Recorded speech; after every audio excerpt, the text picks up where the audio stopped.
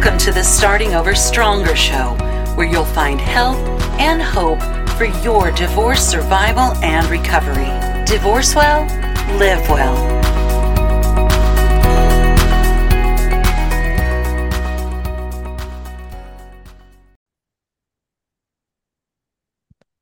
Welcome back to the Starting Over Stronger podcast. Thank you again for joining me and today's guests, who are CDFA Melissa Ellis and family law attorney Elizabeth Hill.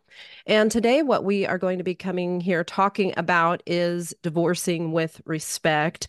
And to not give any of that away, I'm just going to skip over any explanation and let Melissa and Elizabeth explain exactly what that means. But let's start with some quick introductions. Melissa, you kind of inspired this conversation today, so I'll start with you. If you'll tell us a little bit about you and what you do to help people divorce with respect.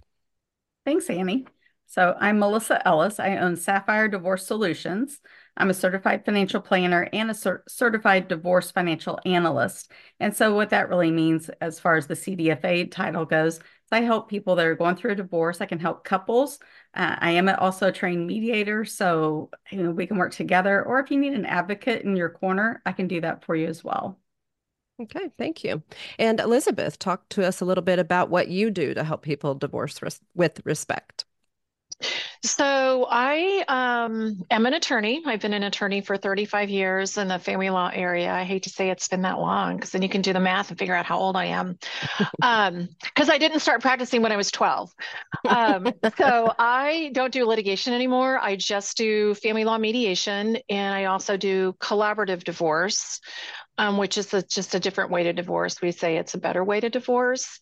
And part of Divorce with Respect Week, which is March 8th through the 10th, it's a national campaign about collaborative divorce and what that looks like and what that means.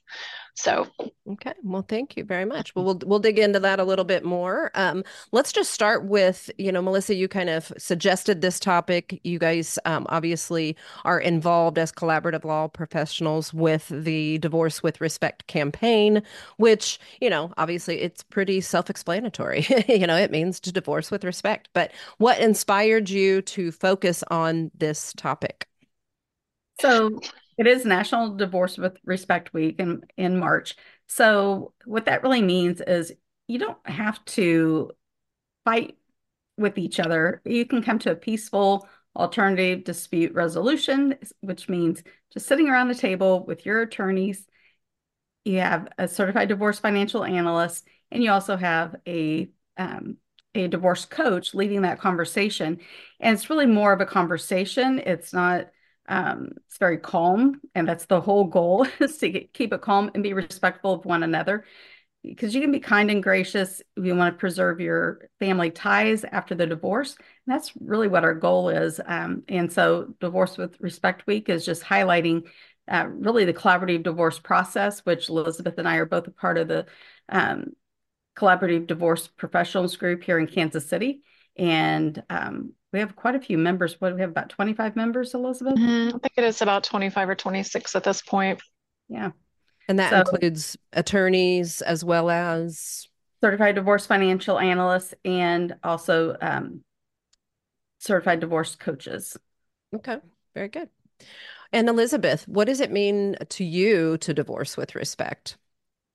Well, just to add to what Melissa said, she talked about the clients, the couples learning how to be, respectful and work through their divorce. But there's also respect between the professionals. So in litigated cases, it's not always respectful between the professionals because it's so adversarial and it's so much about advocacy, where in the collaborative divorce process, all of the professionals, so the two attorneys, the divorce coach, and the financial neutral, are all showing respect and thoughtfulness and kindness to one another either. And in that process, we are modeling what we would like to see the clients do as well. Yeah. So it's just a very different way of practicing for us professionals, as well as it's a different experience for couples. Yeah. I can see that for sure. And I'm sure that it is probably hard for some people to imagine. Some might even scoff at a little at the fact that, we're talking about divorce and respect in the same sentence because that's not been their experience maybe. Or, we all hear the war stories of our friends or family members who've been through it in a negative way, the context being that, divorce as usual is not a fun experience or it has to be adversarial. And so I think it's great that we're having this conversation. I want to just make sure that people really understand, what it is we're talking about and how to actually make it work, the legal ramifications, the financial ramifications, whatever. You guys are both, experts in law and in finance, so you can help us to kind of pick that apart, but really also look at it from the personal side of just, how this is so much better for somebody's emotional well-being, their co-parenting, their family dynamics during and after the process. And so I think it's a great topic and I'm excited to be a part of it. So I'll just let whoever wants to start talk about what exactly is divorcing with respect. What does it look like start to finish? So I'll start. This is Elizabeth because most of the time the couples come to an attorney exploring their options. And so our commitment in our group, so Collaborative Practice Kansas City is the collaborative group here in town. And our commitment is to share with anyone that contacts us your divorce options, all of them. We feel like ethically, it's our responsibility to describe do-it-yourself, mediation, collaborative divorce, and traditional or litigation. Mm-hmm. Out of that conversation, we're always hoping that they would choose collaborative because we all feel like, all the professionals feel like that is the most supportive process. And if they choose that, they're interested in that, they share that with their spouse. If their spouse isn't on the call with them, the spouse would also pick a collaborative attorney. So then each party has a collaborative trained attorney. And then the attorneys put the team together, which includes a divorce coach that has a mental health. They're a psychologist, so they have a lot of mental health training as the coach. And then we reach out and choose a financial neutral. And that's our core team. That's the team of professionals for the group, for the couple. And then from there, we have our initial meeting. It's called a pro bono 6-way, no cost. So all 4 professionals are on a call for about an hour with the couple, explaining the process, what this is going to look like for them moving forward. The other 2 professionals introduce themselves to the couple and share what their roles and responsibilities are. So like Melissa and I work together. In fact, we're getting ready to start like 4 cases all at once. She's my financial neutral in these cases. So we'll be on a call probably next week. I think we have 2 calls next week with new couples. And so the other attorney and I will describe our role as lawyers. The coach will describe his or her role as the coach. And then Melissa, which she can describe what the financial neutral does, she'll describe her role as a financial neutral. And that's how we start. Okay, very good. Oh. Yeah, so as the financial neutral, obviously I am neutral for both parties. I don't favor one over the other. We all work together. And so we try to make it a very transparent process. And that's what's really different about this collaborative process is because everybody sees everything. There's no hiding and going, okay, well, I wonder what the other side has. Let's kind of fish for information. The couple provides all their information to me, and I start with that and prepare some reports so we can just see really what the assets and liabilities are of the relationship. And then we go from there. But that's really the initial process is collecting the data and 2 people working together to give me the information. And it is that's really the beginning of them collaborating with one another. So it's a very transparent process, like I said. And if there's something out there that somebody's not sharing, that usually comes to light. I'm pretty good at finding that. So then we want to make sure that everything is out on the table. And that just makes it easy to have that conversation going forward. We are striving to get an equitable settlement, which Elizabeth can tell you that's not necessarily 50-50. Sometimes it's 49-51, whatever works. everything is different in every case because there are no two cases that are exactly alike. I've never run across anything between two different cases that resembled each other. It's not like a cookie cutter. It's very streamlined and mostly when I say streamlined, it is because you're working with me initially to get that information together, and we can speed the process up, or we can go at the pace that the couple wants to go at. If they want to slow it down because they're trying to make some decisions about how to sell a house or whatever they might need to do, we can do that. We all just work together to make sure that everyone is comfortable throughout that whole process. Very good.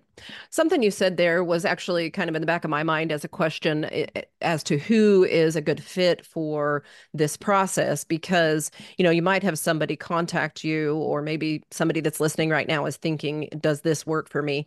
And they know that some financial information is being hidden, or they have a very strong gut feeling that something is being hidden, or maybe there's just a lot of really toxic communication between the two, and things like that. So when you encounter someone like that, what would you say to them about this process, Melissa? So I would say, well, number one, if they're toxic with one another, they can't have a conversation. That's where our mental health professional comes in, because they sit down and they work with them also, with me first and then with them, or maybe simultaneously. But in their process, they're looking at how to increase their communication skills if that's an issue. And our mental health professionals are very good at getting to that level of communication between the couples if they're having some issues. And that's what's beautiful about this process. We have a whole team, because a lot of times people have just worked with an attorney, and not that that's necessarily bad, but I think it's better when you have a team, because it's the financial side of it, the emotional side, the legal side, and the whole process, that it's really more like a business transaction, right? It's getting the finances figured out. The parenting plan, that's what the mental health professional does. They help them come up with what works for them as a family on how to spend time with their children, and what family functions might look like going forward. So I think it's a good process in that, you have everyone there supporting you. And then, Elizabeth, how would you say that you plan in advance for those type of scenarios? I think in previous conversations we've had about this, there was discussion of there being some type of a contract or an agreement that is signed in advance. Is there anything in that about how it will be handled if it is discovered that one of the parties has been withholding information? Does that break down the whole process, or is there a way that you work through that's laid out in advance in like a contract or something? So the parties do sign a participation agreement, and the attorneys do as well. So there's 4 people to that agreement. And in there is a section that talks about not selling assets, not encumbering assets, not just, hiding assets, not canceling insurances. We're trying to keep the status quo when the case starts. I will say that people that choose collaborative typically are not hiding assets. That's not the vibe of somebody that's coming to the collaborative process. They're coming because they do have a respect for one another. They're wanting to preserve that relationship and come out on the other end whole, and with a different relationship moving forward, particularly those that have children to co-parent. If there's concern about that, like I have had a case or two where that was expressed as a concern.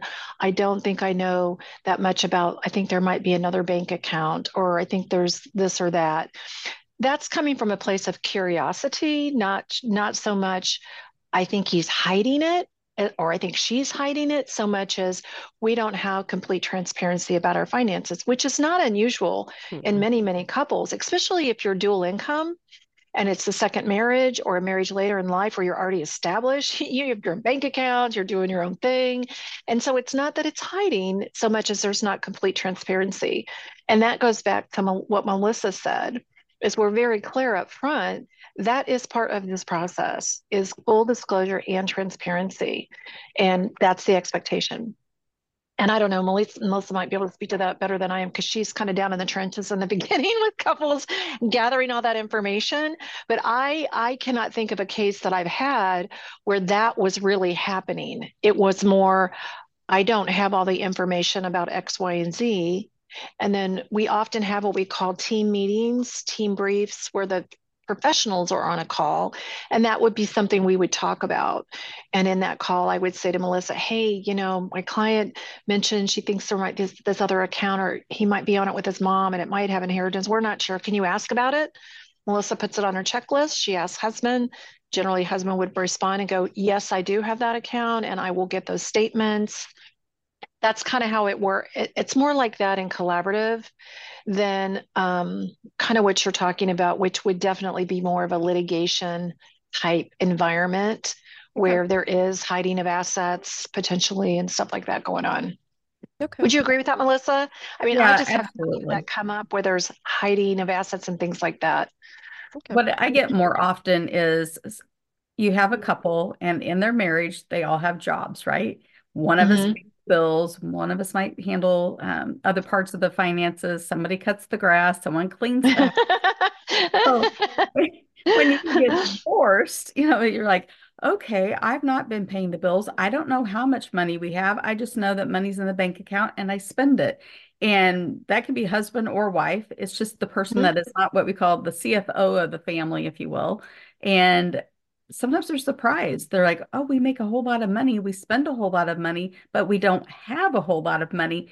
So that's where that fear comes in, thinking, oh, well, the other party must be hiding something because we should have more. So I've run into that before and just really explored it and showed them, no, it's all here. This is the lifestyle you've been living, and this is what you have. Mm-hmm. And that's important for them to understand because then they can trust one another. They don't have to think that the other one's hiding. And that has happened probably more often than actually finding something that's been hidden. Mm-hmm. And sometimes it's a misunderstanding too. They see an account number on something and they're like, we don't have that bank account. And maybe it was one that they had years ago and they just forgot about it, but it's showing up somewhere. And it's like, nope, it went from here to there. And if you can show the process or the path that the money has taken, then that resolves that mistrust and really builds more trust between the couple at that point. Okay. What other common challenges do couples face when they're trying to divorce in this manner with respect? Probably the family relationships, Mm-hmm. and that's something where you want to make sure that they're talking with one another. They're not using their children as messengers, whether they're children, minor children, or if they're adult children. And it's for them to understand that you can still be a family. You don't have to be married. You don't have to be in love with each other anymore, but you're still a family.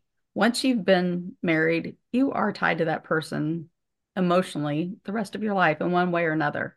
And that's where our mental health professionals help a lot. That divorce coach is so important in this process so that everyone sees what their life is going to be like, not like what it was, but what will it be? And we try to help give them that path. I would add to that too, Annie, that, sometimes people come into this process in different places. One spouse has been thinking about the divorce for quite some time and has made that decision, and the other spouse, it's new information to them. And so you're trying to balance where the couple is in the process. And we work real hard on that because the parent or the spouse wanting a divorce that's maybe thinking about it for a year and announces they want a divorce. Well, they want it right now. They want to get it going. They want to get meetings set quickly. The spouse, it's like, what are you talking about? They're just trying to understand what's happening. Mm-hmm. And so back to the coach. The coaches are invaluable in working with both couples or the couple both together and individually to see the perspective of the other, and then creating a way in which we can move forward that's respectful of where each party is, mm-hmm. and the process of unwinding their divorce. Yeah. And as a coach myself, I will say I definitely have that conversation quite often with people because I'm usually talking with the person who's ahead in the processing. Mm-hmm. And, I remind them that although, there might be a lot of animosity toward their spouse right now, to try to think back, how long have you been thinking about this? And they'll tell me, Mm-hmm. 6 months or a year or 2 years. Okay. Now that's where he's at or she's at right now Mm-hmm. is that point 6 months or a year or 2 years ago. You're going to find a lot more resistance if you try to get them to be where you are right now versus allowing, and I'm not saying you have to allow them 6 months or 2 years to get there, but just try to understand, where they're coming from in that. So that's definitely a very common challenge. On the flip side, what, Elizabeth, would you say are some of the benefits of approaching divorce in this manner, both for, the individuals involved as well as obviously for their children? Well, it's financially and emotionally better. I mean, in both aspects. Financially, it's a more efficient process because there's not the duplication of work that you will see when each party has their own attorney in a traditional divorce. Kind of back to what Melissa said. In collaborative, there's one point person to gather all the financial information. In a traditional divorce, each attorney is individually gathering information. And then at some point, there's some sort of a reconciliation between statements and balances and values. And that's a lot of duplication of work between two attorneys. And so by having the financial neutral and the collaborative process do that work for both parties, it's very cost effective. Same for the parenting plan. The parenting plan is done with a divorce coach versus two lawyers, one of them drafting, the other editing, all this back and forth and language and how it's going to read. The divorce coach sits down with the couple over a series of a couple, 2 or 3 meetings, and they create the parenting plan. The couple creates the parenting plan and what provisions are important to them and how they want them to be worded. And then that's shared with us. And then when we have our settlement meetings, all of us are together. We're, as Melissa said earlier, it's a conversation. We're sitting around the table, sharing ideas, options, developing different courses of action that they could take in a conversation. So again, not all this back and forth between emails and phone calls between lawyers trying to paraphrase and share what their client wants to the other attorney who shares it with their client and comes back to it's just like the telephone game. It's traditional divorce. That's how I describe it. It's a telephone game. By the time you get to the end of the row, what was said by the first person is not even the same as what was conveyed to the last person. And that's how traditional divorce can be. And so in collaborative, we are all hearing what everyone's saying. We're all hearing the goals and interests of both parties, and we're collectively trying to create options for them, and they're creating options to come up with the best outcome we can for them together as a family. It's not about a win-lose, who's coming out better than the other. It's we want to have you both come out in the best space possible. Mm-hmm. So And I it's very, totally very agree. different. Communication is key. And it's so funny that you use the telephone game analogy because I do too. Do you really? And we have It's a never great talked about that. analogy. Yeah, it's I just a great always because people say, can just see it, right? They're yeah, like, "Oh yeah, I know what you're." I remember playing that as a kid. As a yeah, kid, you thought it was funny because you go, "Well, this is what when you're the last one. You say what you heard, and then the one at the beginning would say what he or she said, and everybody would laugh because it would be so far off." But yeah, in family law, when you're going through a divorce and your family is in crisis, that is not funny. right. Miscommunication between all the parties from one point to the other Yeah, and the impact that had, it's not funny. It's yeah, it can be very harmful and damaging. yeah. um And you it is know that communication breakdown, and that's the mhm. analogy I use because yeah, the people can totally understand it, but a lot of times, people don't know. I mean, if you ask the average person on the street, what's the first step of divorce, they'll tell you to hire an attorney and file, right? Right, Because that's what exactly. everybody thinks. Annie, you're absolutely right. It's like go get an attorney and be the first to the courthouse to file. And so I'm glad you mentioned that because in collaborative, we don't file anything. We Hmm. file nothing with the court until the whole case is finished, and then we file. And that's because we don't want that adversarial vibe in the background Hmm. about you could potentially be in court collaborative attorneys, the participation agreement we talked about, we say in that agreement, this is limited scope representation. We are representing you as a collaborative attorney. If the process breaks down, we are not staying in this case. You will then have to go hire a litigation attorney.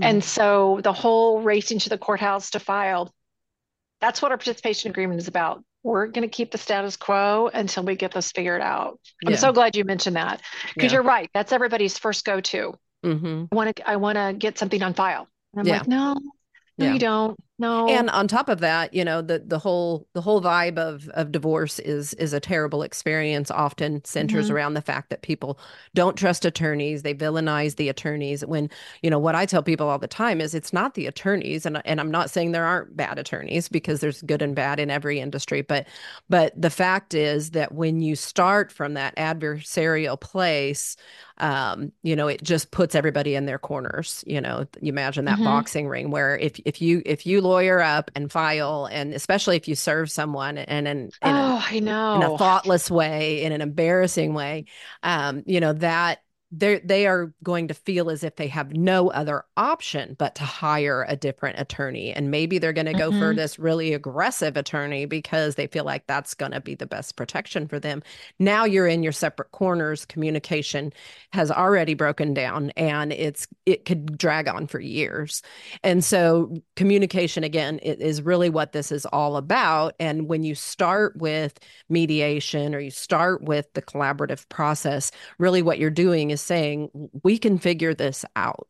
We will probably need legal assistance at some point. But before that, we can sit down and figure everything out. So how would you guys, either of you, say effective communication, looks, or how does that play the primary role in divorcing with respect? Well, pardon me, as a financial neutral, whenever I email the couple, I email both of them. If one of them has a question, I put the other one onto the response if they didn't already copy them on, so that they know this is a question. Let's just put it out here and we get the answer. And that's a lot better than them going, well, I didn't know you talked about that. So we're very transparent in our communication with the couple. It helps them to be transparent as well. And to touch on a moment earlier, Elizabeth said about being more efficient. The whole process is much more efficient, which also is more financially efficient. You can spend, I had somebody the other day tell me that she's gone the traditional route, and she has gone through her $5,000 retainer, and they haven't even produced documents for discovery yet. And that was just phone calls and emails back and forth. And I can tell you what she's spent so far is probably half or a third of what the total cost for a collaborative process is. So we're financially efficient, we're time efficient, and then also we're communication efficient. Yeah, and I agree. And it's partly the couples, I think, but you hit on it earlier, Elizabeth, that even if they're struggling with communication, your professionals, your team is modeling to them that, even though this is hard, we can have these conversations. We can figure this out. We don't have to make it more difficult than it already is. Divorce is never easy, but it doesn't have to be adversarial. Right. And I think sometimes too, people come across as angry and, frustrated and impatient, and couples do when they're trying to navigate through a divorce, but that's really coming from a place of fear. And Annie, you know that because you're a coach. It's coming from a place of fear. And so to understand that and to redirect that and reframe that so that everyone can see that that's the space they're in, and how can we support a different space for them where they can make good decisions. They can hear each other. They can hear what each party is saying, can hear what the other one's saying. They can respond to that in a safe space. We call our collaborative process a safe container. We refer to it as that a lot. We want to create a safe container where everyone can openly share their ideas and thoughts, their concerns, and they can be addressed. And it's interesting because sometimes once one party starts talking and they're pretty transparent and even vulnerable sometimes in sharing what their concern is or what their goal is or what their interest is, you can see a softening. You can see a softening of everyone in the room, particularly the couple that I think I can breathe now. I think I'm going to be able to get through this, where they start out so ramped up with anxiety because they've talked to family, they've talked to friends, they know people that have gone through the court system. And so there's already this elevated fear and anxiety before they even start. Yeah, I'm glad you And brought up fear. yeah, That's a oh really good yeah, point. Yeah.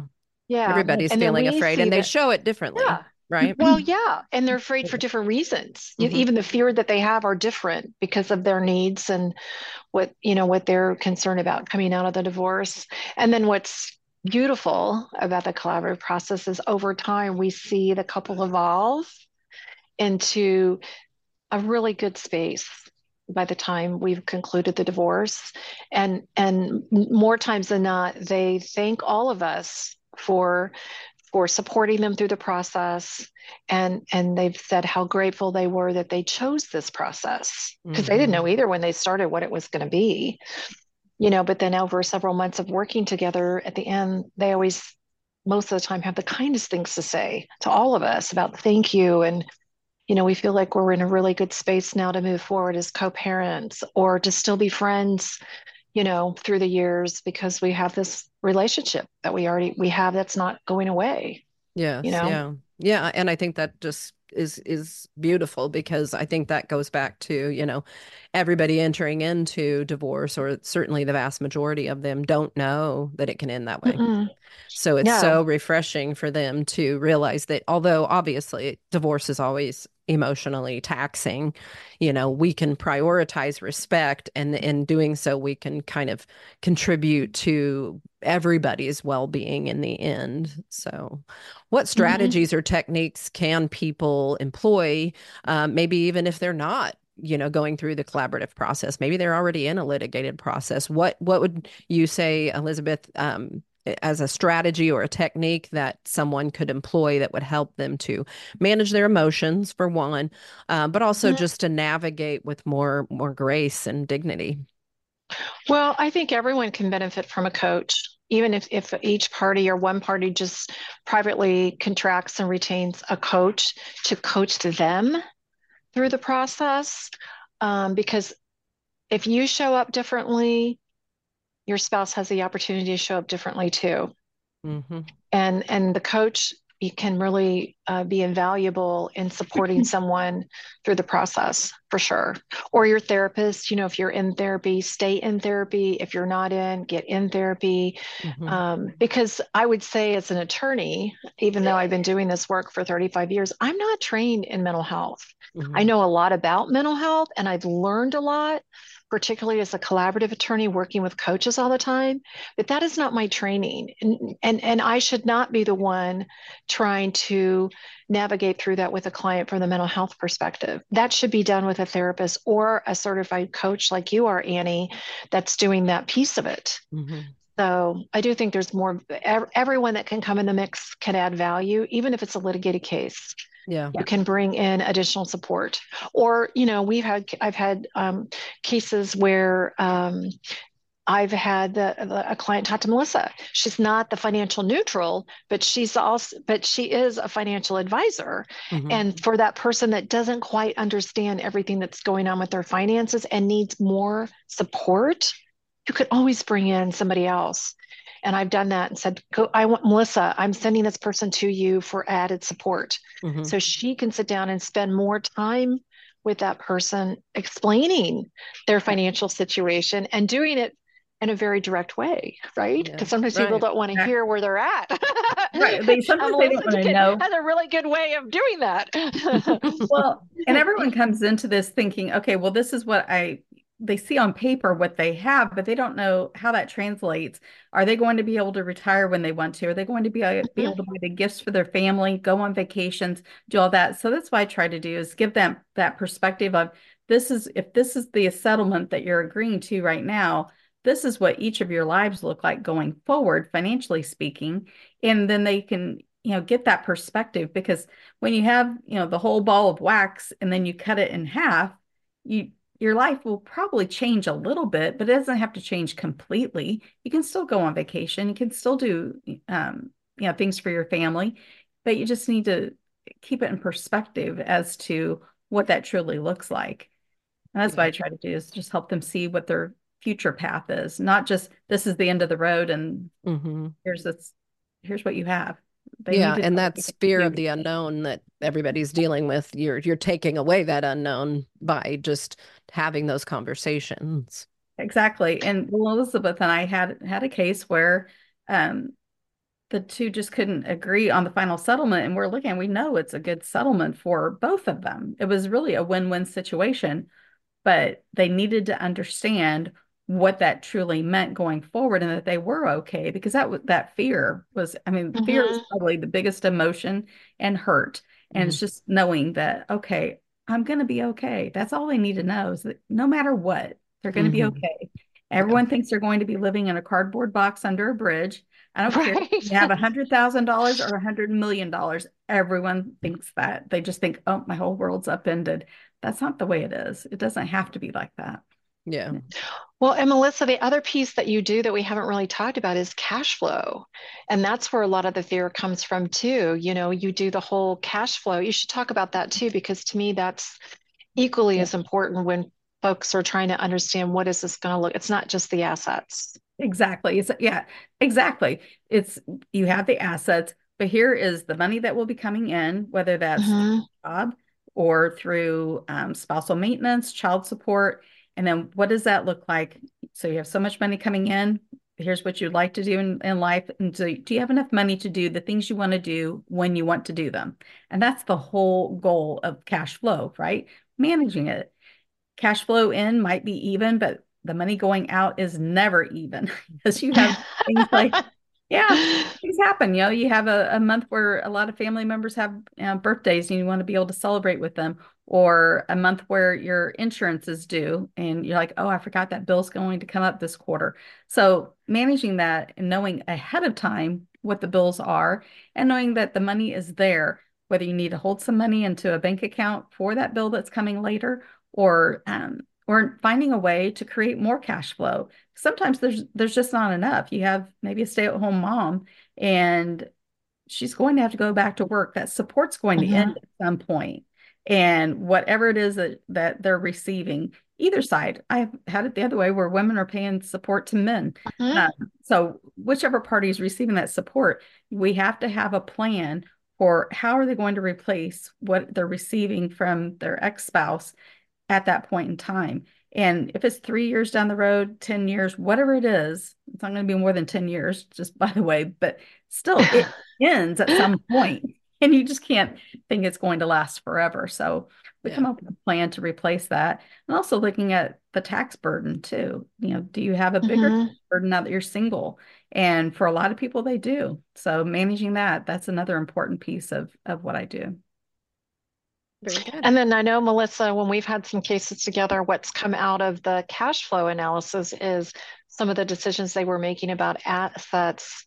It's not the best decision. Right. House is the big one. Yeah. Annie, you probably House is know that huge. too. Somebody wants to keep their house and they're very focused on I want to keep the house. But then when you start looking at the cash flow, Melissa does, you don't have to tell them it's not going to work.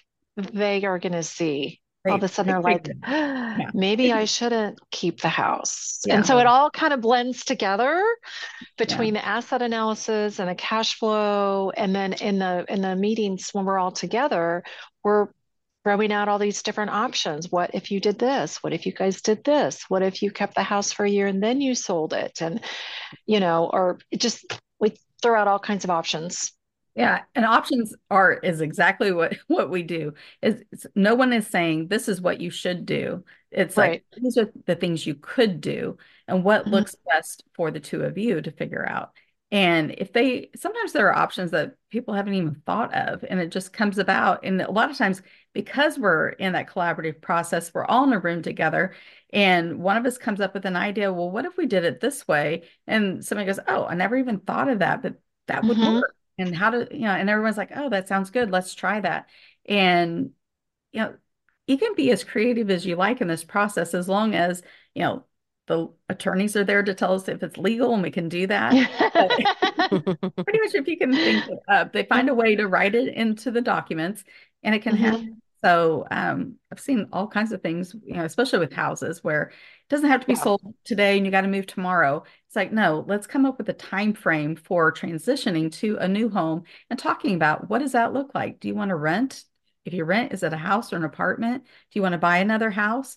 And everyone is different. And let's come up with the solution that works so that they're comfortable and they can see their future rather than just going, I don't know what's going to happen. My divorce is final. What's next? They're going to know before we get to the end of this process what is next for them. Yeah, this sounds like a very supported process. The mediation and the collaboration both just really help people to be able to envision how divorce with respect can actually happen and what that does for the future. What other ways would you say that people could get support outside of those meetings or, with a mediator or a collaborative team? How can friends and family members or maybe even community resources, support groups or organizations assist people in divorcing with respect? Are you either one familiar with anything like that? I think one thing that, if friends and family are listening to this podcast and they have a loved one that's going through a divorce process, for them just to be there and to listen and not tell them, this is what you should do or this is what I did.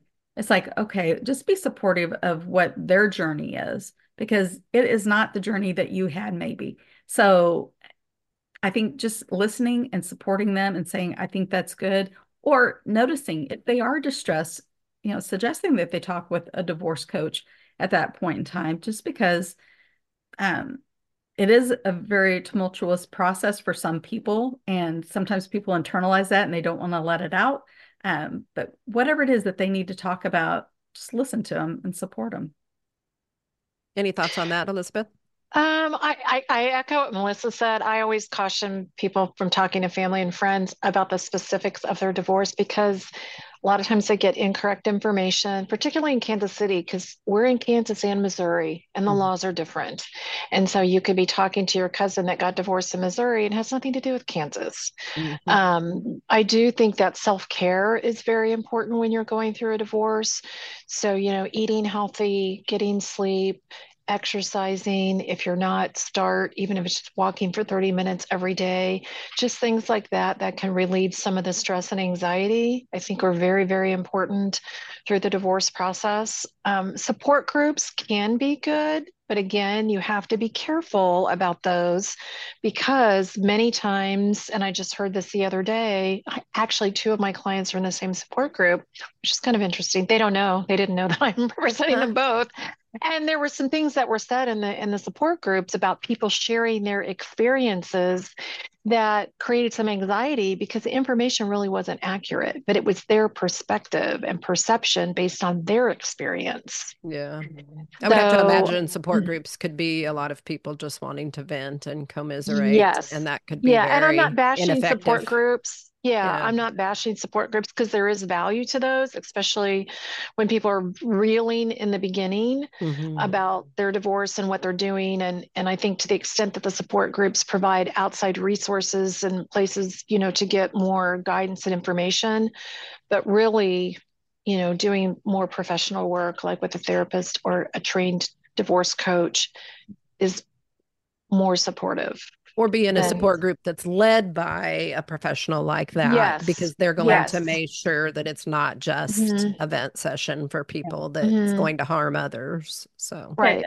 If you need to vent, that is a safe space to do it because you don't want to damage relationships with your friends and family. Well, that's true. Your children. So if you need to vent, then that's a great time to do it. Yeah. And I think churches at your church, if you're affiliated with a church, talking to your pastor or talking to your priest or some other support person within the church, because a lot of the churches do have like a divorce care group.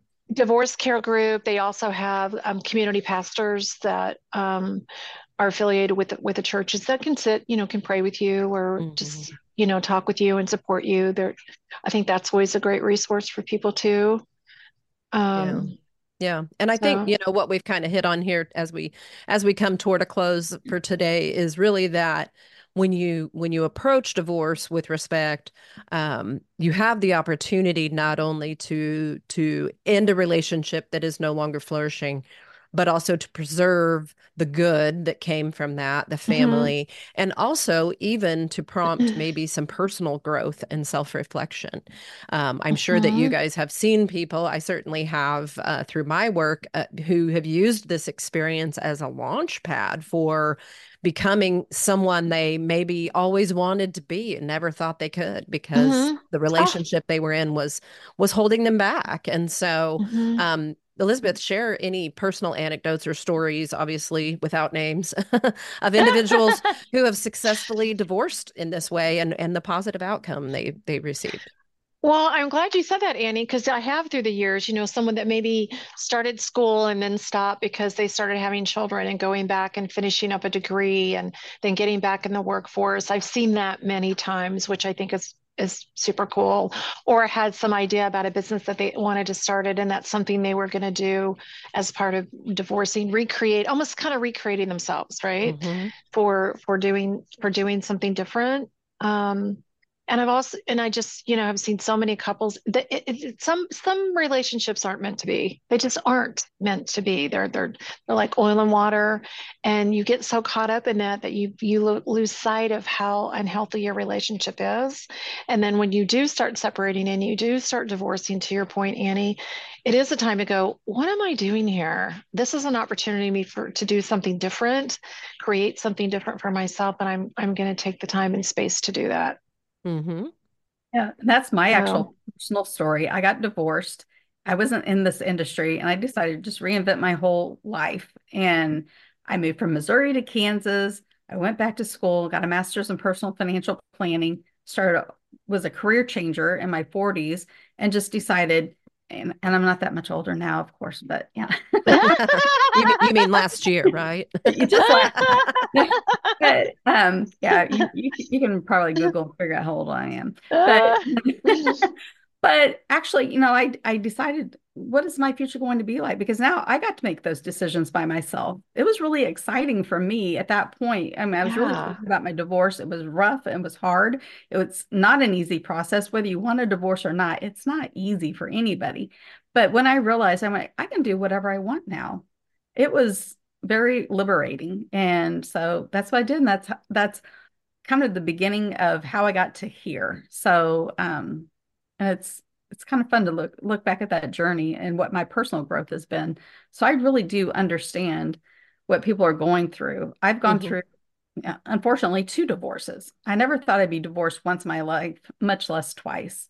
And so, but I've been on both sides. One that I knew that was the right thing to do, and the other one I was just blindsided. I'm like, oh, what happened?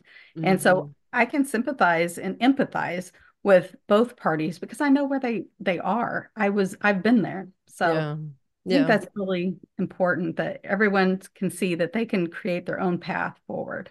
And that goes really for any difficult season of change. You can go through it or you can grow through it. And really it's a mindset thing. You can decide which it's going to be. And so I think it's great to share those anecdotes and stories from people that have found a better way to go through this particular transition and have, grown and maybe entirely changed their life as a result of that. So, as we wrap up, what final words of advice or encouragement do you have, Melissa, for our listeners who are considering going through a divorce?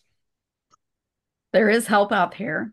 There are people here to support you, professionals that will help you through this process. If you don't know where to begin, you can, contact the collaborative group of Kansas City to see what the first step is. Um, but I think taking that step forward is really the hardest and probably the best choice if this is where you are. And where can listeners, Elizabeth, find more resources or support for divorcing with respect? So the national campaign is March 4th through the 8th, and the commitment, and it's nationwide. So there's going to be a lot of things coming through on Facebook and social media and LinkedIn about that week. Um, And then all of us in Collaborative Practice Kansas City, that is our group, we are all committed that we will do 30-minute no-cost consults during Divorce with Respect Week. And to be clear, the consult is not a substantive consult. It's about the process. What does collaborative practice look like? How does it work? And then also talking about traditional divorce and mediation. So they have a view of the choices. It's not I'm going to run child support worksheets for you and we're going to do a quick analysis of your finances. That's not what that is. It's just a 30-minute no cost call. And that's really just to get the word out to people about what collaborative is, because there's always people thinking about divorce, and it's an easy way to get information without having to spend any money to get it. So yeah, very good. Well, thank you for sharing that. And thank you both for being here and sharing your insights on this important topic. It's been a pleasure speaking with you, and listeners, thank you for tuning in to learn more about how your divorce does not have to be miserable. And so if you would like to reach out to either of my guests today, certainly do that. You can also visit the Starting Over Stronger website for more information about coaching and mediation through myself. And just look for those resources. They certainly are out there for going through the process of divorce in maybe a different way than you've ever known existed. So thank you for listening. Thank you for reaching out, and join us again next week for more tips, tricks, and mindset shifts as you are starting over stronger.